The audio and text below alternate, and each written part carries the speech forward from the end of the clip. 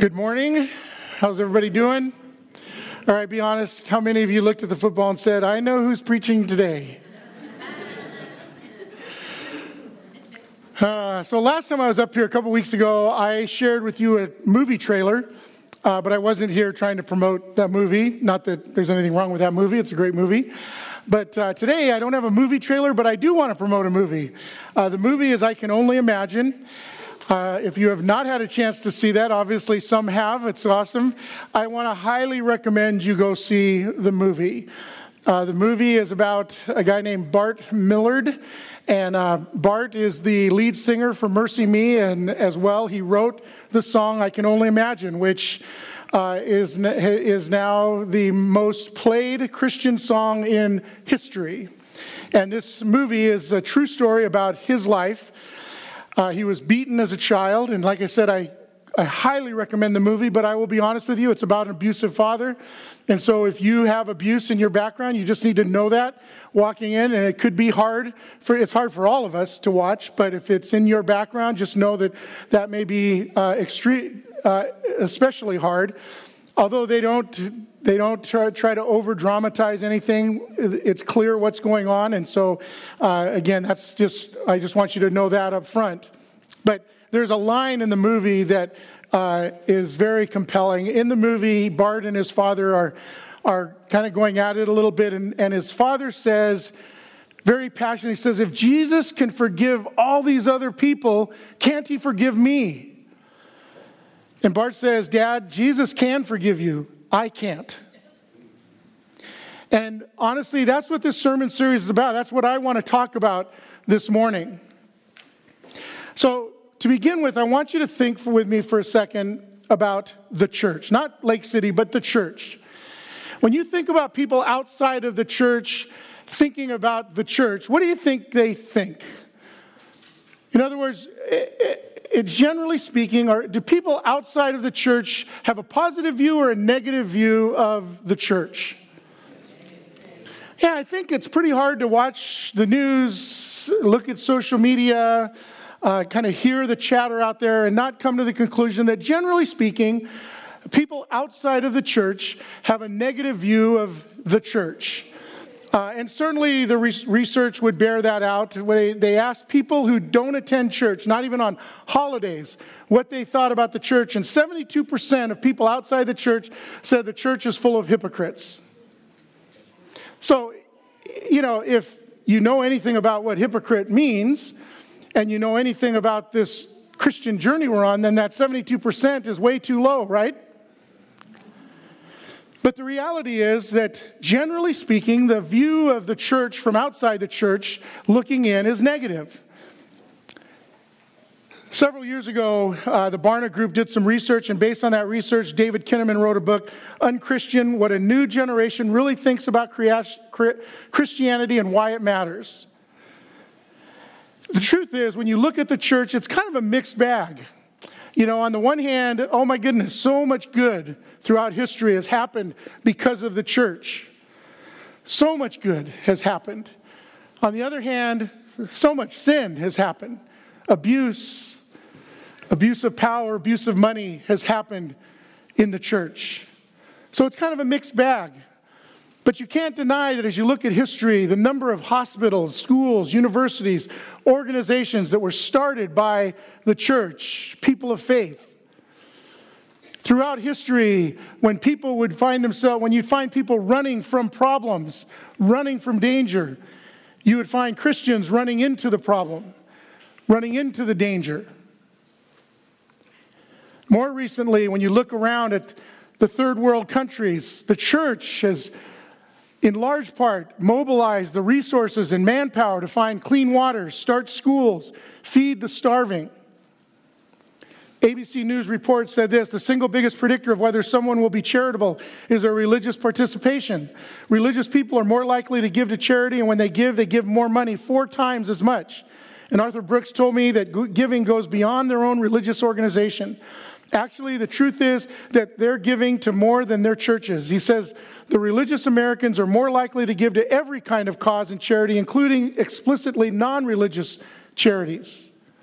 Then, according to the Chronicle of Philanthropy, Americans who claim a religious affiliation give significantly more to charitable causes than those who do not identify a religious creed.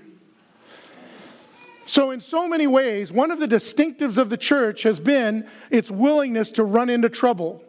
One of the distinctives of the church has been its willingness to step into danger, to give, to help the needy, to help those that are hurting. But I believe, as I look around our culture today, that in many ways that desire to help the needy, the desire to feed the hungry, has almost become sexy. I mean, you see athletes and movie stars, businesses. I don't know if you know this business, Tom's Shoes. Here's their tagline: with every product you purchase, Tom's will help a person in need, one for one. So you buy a pair of Tom's shoes and they give a pair of Tom's shoes to somebody in need. So in a sense, what was once the domain of the church, this need or this willingness to step into the fray and to give, is no longer just the domain of the church. And that is a good thing. Like, we should celebrate that. I'm glad that more and more people are seeing the needy and saying we need to step in and help with our time and our resources.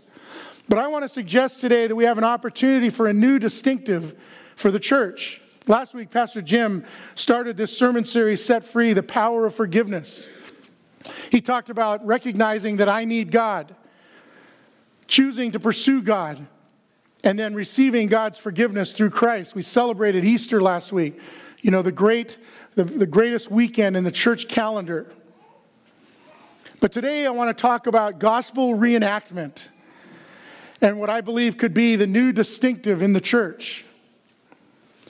So to talk about gospel reenactment, we first need to talk about what do we mean by gospel. After all, you can't reenact something that you don't understand. And gospel is one of those words we all understand. We talk about it all the time in church. So you might not have noticed, but the ushers were taking your names down as you walked in. And so I've asked them, they're going to randomly choose one of your names, and it's going to be up on the board, and then you're going to come up with the microphone, and we want you to explain the gospel. Just kidding. Okay. But I did do that with my kids. Came out, I said, hey, so you guys define the gospel. What is the gospel? What does that mean? Now, these are kids that have grown up in church. They've lived at Young Life Camp for weeks on end. They've heard the gospel message. And I asked them, I said, hey, so what's the gospel? Kind of like all of you, right? Going, oh, please don't call my name. Please don't call my name. We hear the gospel all the time, but what does it actually mean?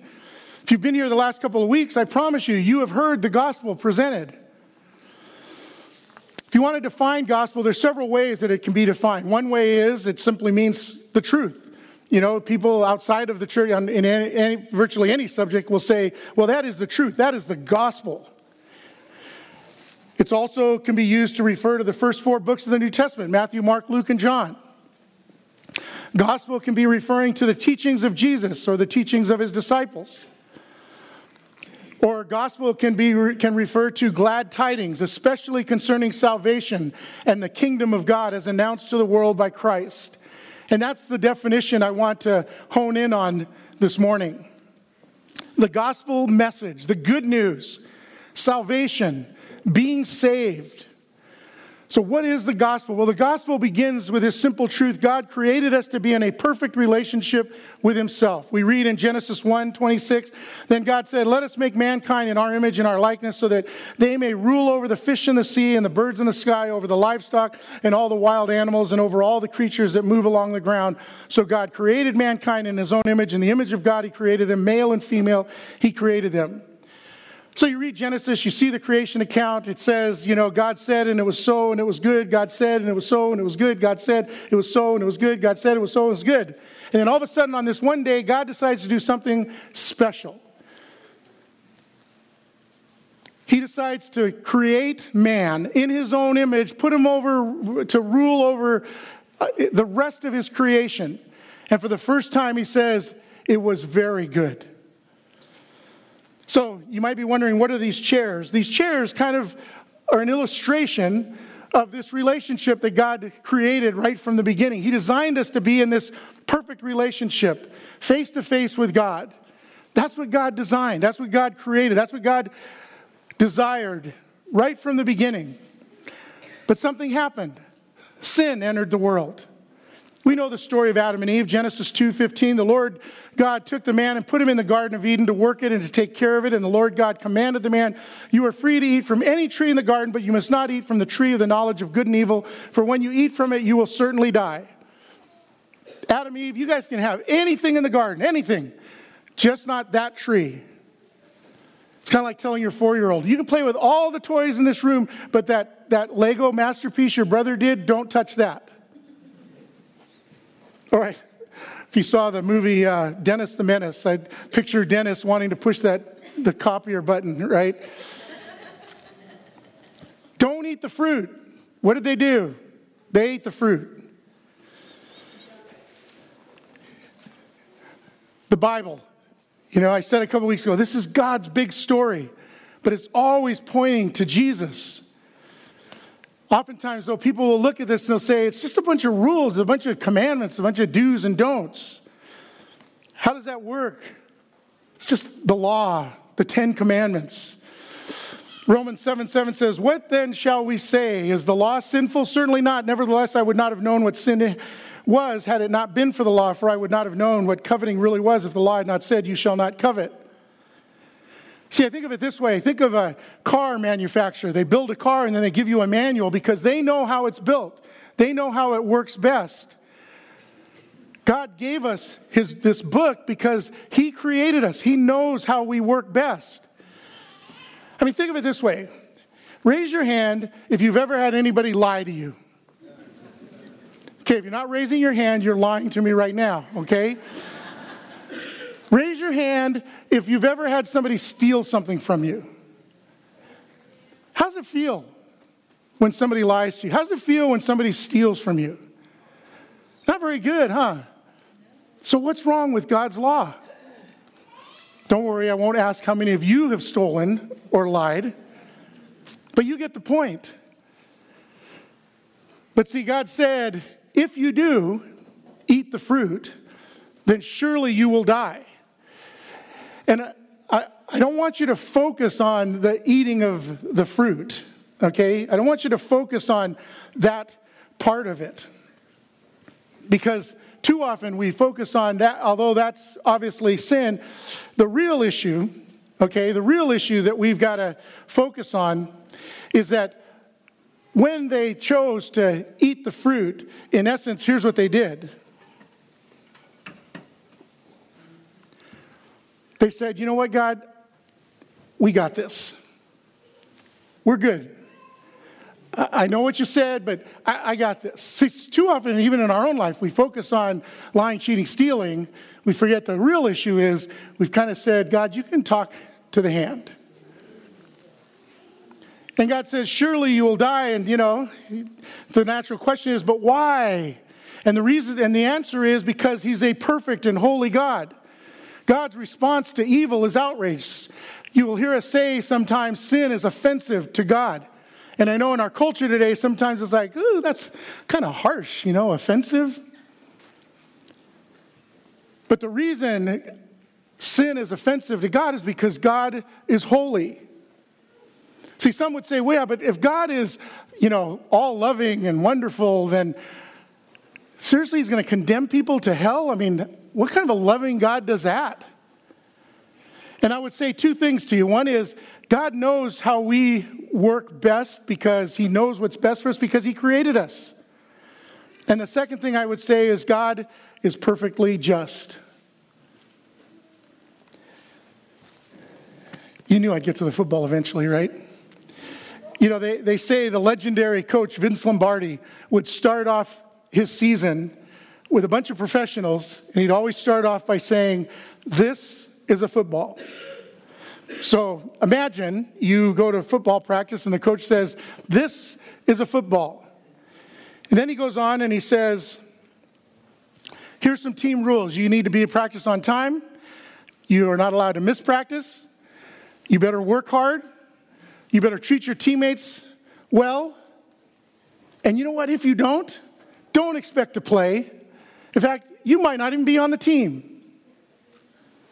And then, of course, Johnny All-American shows up for the team. And he's late to all the practices. He skips practice when he wants. He's awful to his teammates, but when you hand him the football, he scores touchdowns. So the coach says, you know what, I'm a good guy. I'm a loving guy. I'm not going to, come on. It's all right if he plays. So what do you think of that coach? Good guy? Is he just? Or how about the teacher? The teacher says, you know what, your paper is due on Friday. No exceptions, no late work. You need to have that paper done on Friday. So you procrastinate. You stay up all night Thursday night to get it done. You show up the next day, and only one other person has finished it besides you. And so the teacher, because she's a nice person, says, you know what? I'll give you till Monday. Is that a just teacher? See, the reality is God is a holy God. He is a just God. And so when sin entered the world, when we sin, when we say, God, you can talk to the hand, man's relationship with God changed. In Genesis 3:10, we read, he answered, I heard you in the garden and I was afraid because I was naked, so I hid. Sin changed that relationship. And just to be clear, I'm not talking about Adam and Eve. I'm talking about you and me. Romans 3:23 reminds us, all have sinned and fall short of the glory of God. I have 11 kids. Some of them are here right now. I did not have to teach any of them to be selfish. Not a one of them. Maybe it's just my kids. Your kids are different. You know what? And nobody had to teach me to be selfish, to want what I want when I want it. So sin enters the picture. It changes the relationship. What happens when our relationship with God changes? What happens when our relationship with God is broken in big ways and small ways? Well, there's a few different responses we can have. One is we can try to fix it. Go do good things. Help old ladies across the street. Try to earn our way back into God's good graces. We can try to buy it. Give our money to good causes. Give our money to the church. We can try to numb it. I don't like that this relationship is broken. I'm just going to numb it. Drugs and alcohol, what have you. Maybe I'll mask it. Just going to be happy. Woo! Life's good. Maybe just replace it with other things or replace it with people. Or maybe I'll just try to ignore it. No. It doesn't matter. But the reality is, when that relationship with God is broken, there is a hole that is God-shaped in all of us. Some have credited Blaise Pascal for that quote, but here's what he actually said. He said, what else does this craving and this helplessness proclaim but that there was once in man a true happiness? In other words, he says, the reason there's this longing, the reason that there's this yearning for something is because once upon a time it wasn't there. Once upon a time we had true happiness, of which all that now remains is the empty print and trace. This he tries in vain to fill with everything around him, seeking in things that are not there the help he cannot find in those that are, though none can help, since this infinite abyss can be filled only with an infinite and immutable object, in other words, by God himself.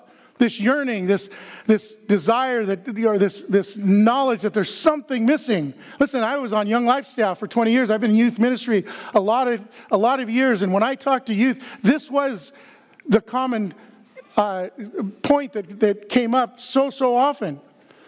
This sense of there's something missing in my life. And I'd be like, yes, and I know what it is. When that relationship with God is broken, when there's a hole in us, we can do all sorts of things to try to fill it. But God had one plan, one rescue plan, and it's always been the same since the beginning. 2 weeks ago, I talked a little bit about the precursor to that plan. If you remember, the nation of Israel is in captivity in Egypt, and Moses is trying to get Pharaoh to let the nation of Israel go, and so God brings these plagues, and the 10th plague is the angel of death is going to come and kill all the firstborn throughout Egypt. But if Israel will paint their doorposts with the blood of a lamb, then the angel of death would pass over that home and thus rescue the nation of Israel. It was a precursor, right? for what would one day come, the perfect Lamb, whose blood would be shed and deliver us and rescue us from our own sin. We call that the incarnation, by the way. That perfect substitute that would come. God would put on skin, come to earth. Jesus, the Word became flesh. I love the Message translation for John 1:14. The Word became flesh and blood and moved into the neighborhood. Moved into the neighborhood because he was the rescue. The Bible says when Jesus was on the cross, it says this in John 19, verse 30. When Jesus had received the sour wine, he said, "It is finished." And he bowed his head and gave up his spirit. Understand this. When he said, "It is finished," that's translated from a word, tetelestai. When he said, "It is finished," he wasn't saying, "I'm dying." That word, tetelestai, is the same word that you would find in Bible times, stamped on receipts, paid in full, tetelestai. What Jesus was saying is he was saying, the debt that you owe is paid in full. It is finished. I have done the work so that you no longer have to be separated from God. Tetelestai. And that's why we have John 3:16, "For God so loved the world that he gave his only Son, that whoever believes in him shall not perish, but have eternal life." Or 1 John 1:9, "If we confess our sins, he is faithful and just and will forgive us our sins and purify us from all unrighteousness." The final piece of the gospel message, what we celebrated last week, Easter weekend, is the resurrection. Because of the resurrection, only Christ could remove death's sting. Jesus said, "I am the resurrection and the life. Whoever believes in me, though he die, yet shall he live. And everyone who lives and believes in me shall never die." And then he asked this question, do you believe this? Do you believe this? Because see, Jesus paid the price, tetelestai. It is done. All is right with us and a holy God. But there's still something wrong with that picture, right? What is it? We're faced the wrong way. God has taken care of the issue, but you know what? We have to choose to turn our chair around. God will never make you turn your chair around. He will never make you follow him. He's taken care of what needed to be taken care of, but we have to choose to turn our chair around. Romans 10:9 says, "Because if you confess with your mouth that Jesus is Lord and believe in your heart that God raised him from the dead, you will be saved." If you turn your chair around, you will be saved. Repent of your sins, acknowledge that Jesus is the one that paid that penalty, and you will be saved. That is the gospel message. And if you come to Reengage long enough, you will hear us talk about the gospel reenactment in marriage, because marriage is like the perfect example, direct example of gospel reenactment. If you read Ephesians 5:21-33, you know that it compares marriage to Christ and his church. And so in our marriages, we have the opportunity to live out the gospel, to reenact the gospel. Think of it this way. We all go to the altar, right? In fact, I know a couple right here that's going to the altar here very, very soon. We go to the altar for the happily ever after, right? I mean, nobody goes to the altar and says, "I love you today and I can't wait till I hate you and we get a divorce." We all go planning on having this thing be awesome and wonderful. But what happens? Sin. Right? Sin. Kelly and I, when we went to the altar, guess what? We both drug along with us a lot of sin. And because of that sin, we cause in big ways and small ways for our relationship to be broken. And then just like in our relationship with God, we can do a few different things with that broken relationship. We can try to fix it. I get big and I get loud and I get very unloving with Kelly, so I buy her a rose. Because that's what she needs, right? A rose. No. Or maybe we just try to mask it. We just put on a good face. Woo, everything's good. Yeah, we're all good. It's all good here. Or we numb it. Alcohol, pornography, money, work, relationships. We can even numb it with good things. Pour ourselves into serving so we don't have to deal with the most important earthly relationship that we have. Or we can just ignore it. Just pretend it isn't so. Or we can do the one thing that God provides for us, the same as in our relationship with God, the rescue, which is the gospel message of forgiveness. And I believe that can become the new distinctive for the church. Because see, people will look at your marriage and they'll say, I'm not sure about all that stuff you believe, but I really like what I see going on there.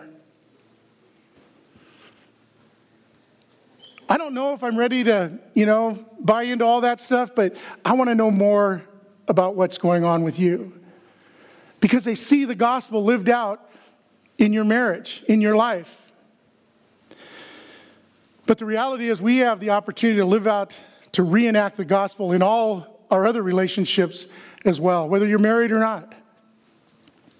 Because just like in our marriage relationships, no one starts off a relationship with their neighbor or their coworker or their kids or their parents. No one starts off a relationship hoping that one day it goes south and they end up bitter enemies.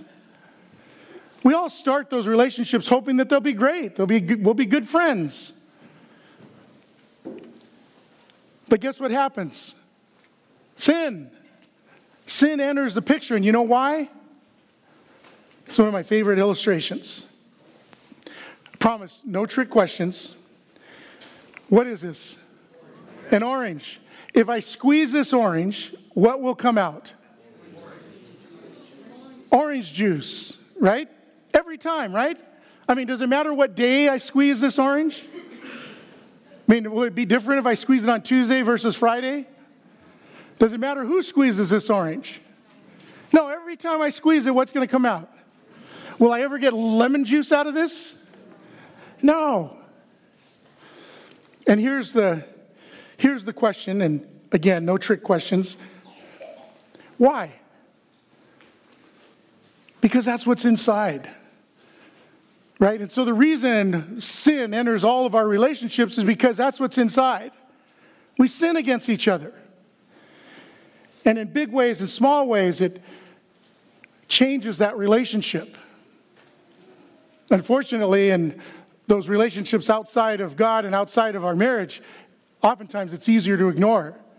We can just say, I am never talking to that person again. Because forgiveness is hard. Forgiveness is hard with God. Forgiveness is hard in our marriage. Forgiveness is hard in relationships.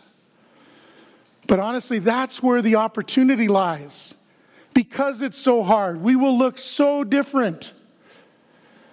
You might remember back in 2006 when the Amish community was shattered because Charles Roberts shot and killed 5 children. Tragedy, terrible. But what the world could not believe as they watched was how the Amish people forgave the killer, hugged the killer's widow, forgave the family. And I'm not saying it was easy, because it wasn't. They've continued to go through years of trauma and challenges because of that. But they chose to forgive, and the world took notice because it was so different. So not what everybody expected. The truth is, there is a tension with forgiveness. There is a tension when it comes to forgiveness. We are absolutely called to forgive, but it comes with a tension. I don't know if you know this person. This is Rachel Denhollander. And she, honestly, I think she might be the bravest young woman I have ever come across. If you don't know who she is, she's the one who started the ball rolling that ultimately exposed the worst case of child molestation in history. Larry Nassar, the gymnast, the physician for the gymnast, that had just done some evil things, terrible, terrible, terrible things. She's the one that started that ball rolling. And so she was the last one to testify in court to be able to confront Nassar. And she does an amazing job. I'd encourage you to listen to it yourself. You can find it on YouTube. It's 36 minutes long. And I'm going to take just a little excerpt out of that that I want you to hear. But hear me on this, because I don't want to be misunderstood. I am not dismissing all that Nasser did. It's awful. And I'm not dismissing that all you got to do is forgive and everything will be great. It's not. There's a long journey ahead of these women.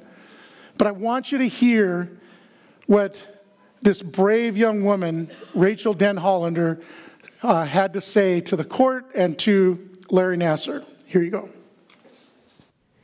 In our early hearings, you brought your Bible into the courtroom, and you have spoken of praying for forgiveness, and so it is on that basis that I appeal to you. If you have read the Bible you carry, you know that the definition of sacrificial love portrayed is of God himself, loving so sacrificially that he gave up everything to pay a penalty for the sin he did not commit. By his grace, I too choose to love this way. You spoke of praying for forgiveness, but Larry, if you have read the Bible you carry, you know forgiveness does not come from doing good things, as if good deeds can erase what you have done. It comes from repentance, which requires facing and acknowledging the truth about what you have done in all of its utter depravity and horror, without mitigation, without excuse, without acting as if good deeds can erase what you have seen in this courtroom today. The Bible you carry says it is better for a millstone to be thrown around your neck and you thrown into a lake than for you to make even one child stumble. And you have damaged hundreds. The Bible you speak carries a final judgment where all of God's wrath and its eternal terror is poured out on men like you. Should you ever reach the point of truly facing what you have done, the guilt will be crushing. And that is what makes the gospel of Christ so sweet, because it extends grace and hope and mercy where none should be found. And it will be there for you. I pray you experience the soul-crushing weight of guilt so that you may someday experience true repentance and true forgiveness from God, which you need far more than forgiveness from me, though I extend that to you as well. There is a tension in forgiveness, right? There is a tension with forgiveness. See, forgiveness doesn't say that it's okay, because it's not okay. But I choose to forgive anyways. Forgiveness does not mean that it didn't hurt, because it did hurt. But I choose to forgive anyways. Some people will say, well, but I don't feel like it, so I must not be ready to forgive. Forgiveness is not a feeling. It's choosing to forgive. And some will say, well, I can't forget it, so I must not be ready. And the truth is, they'll say, because, think about it. The Bible says that God throws them as far as the east is from the west, throws them in the sea of forgetfulness, remembers them no more. So I can't do that, so I must not be ready to forgive. Well, I have some news for you. You are not God. Forgiving doesn't mean that we forget. Now, obviously, if we keep bringing it up and using it as a weapon, that's a whole different conversation. But just because in our human limitations we aren't able to completely forget doesn't mean we can't, out of obedience, choose to forgive. But forgiveness is hard. And I hope you heard in Rachel's voice, it comes at a cost. We call it grace. Another one of those words that we use so often in church, sometimes I worry we don't even think about what does it actually mean. Grace, unmerited favor, something we don't deserve. Some think that if you begin forgiving that you cheapen grace. Cheap grace, that term cheap grace can be traced back to a book written by Dietrich Bonhoeffer called The Cost of Discipleship. It was published in 1937, but in that book, Bonhoeffer defined cheap grace. Here's what he said: the preaching of forgiveness without requiring repentance, baptism without church discipline, communion without confession. Cheap grace is grace without discipleship, grace without the cross, grace without Jesus Christ. Listen, grace cost Jesus everything. And it will cost you. Absolutely. But it will send a message to the world. It'll be a tangible example of the gospel of Christ being lived out in your life and in my life. I do have to say this. On the other hand, the flip side is we can choose not to forgive. We can choose to hold on to that offense.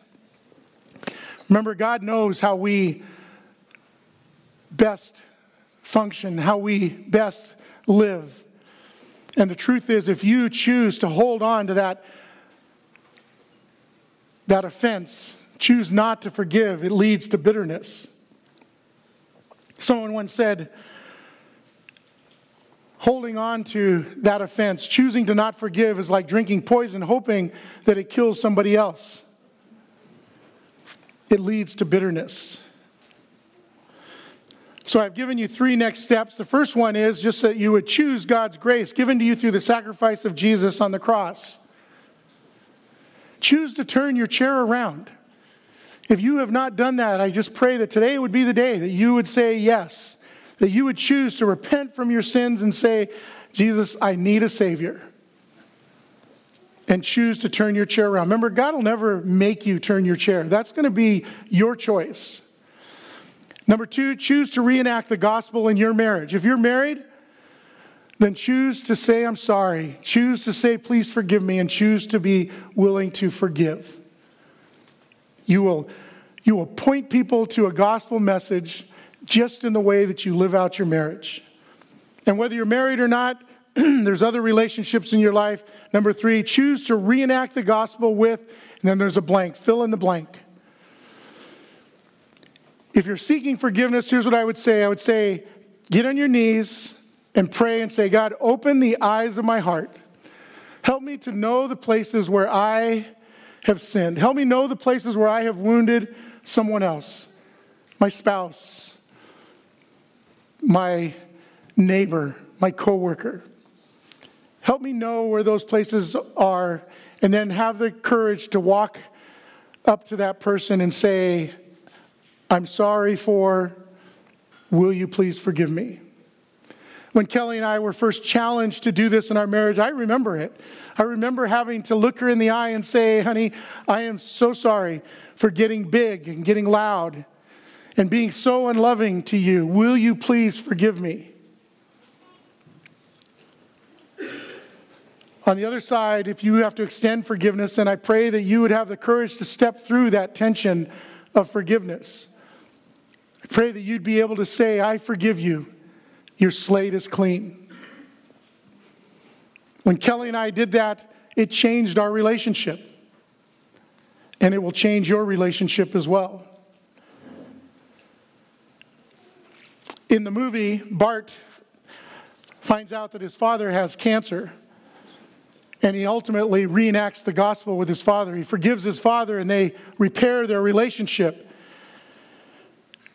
He says he wrote the lyrics for I Can Only Imagine in 10 minutes. In a minute, I'm going to transition down to the Lord's table for communion. And while I do that, we're going to just play a short little clip from the song I Can Only Imagine. But understand, choosing to forgive means that we point people to Jesus because we reenact the gospel. We point people to heaven. We point people to a day where we will all be standing in God's glory. Will you pray with me? Father God, thanks so much for all that you did for us on the cross. Thank you for the gospel message, that you created us to be in relationship with you, that you have rescued us from our sin, that you died on the cross, rose again, so that we might have victory over death. And God, I just pray for anyone here who has not yet turned their chair around, that today might be the day that they would choose you, that they would choose to say yes to you. Lord, thank you that you rescued us. And I pray, God, today that we would be so aware of your presence. God, we love you. We praise you. We ask all of this in Jesus' name. Amen.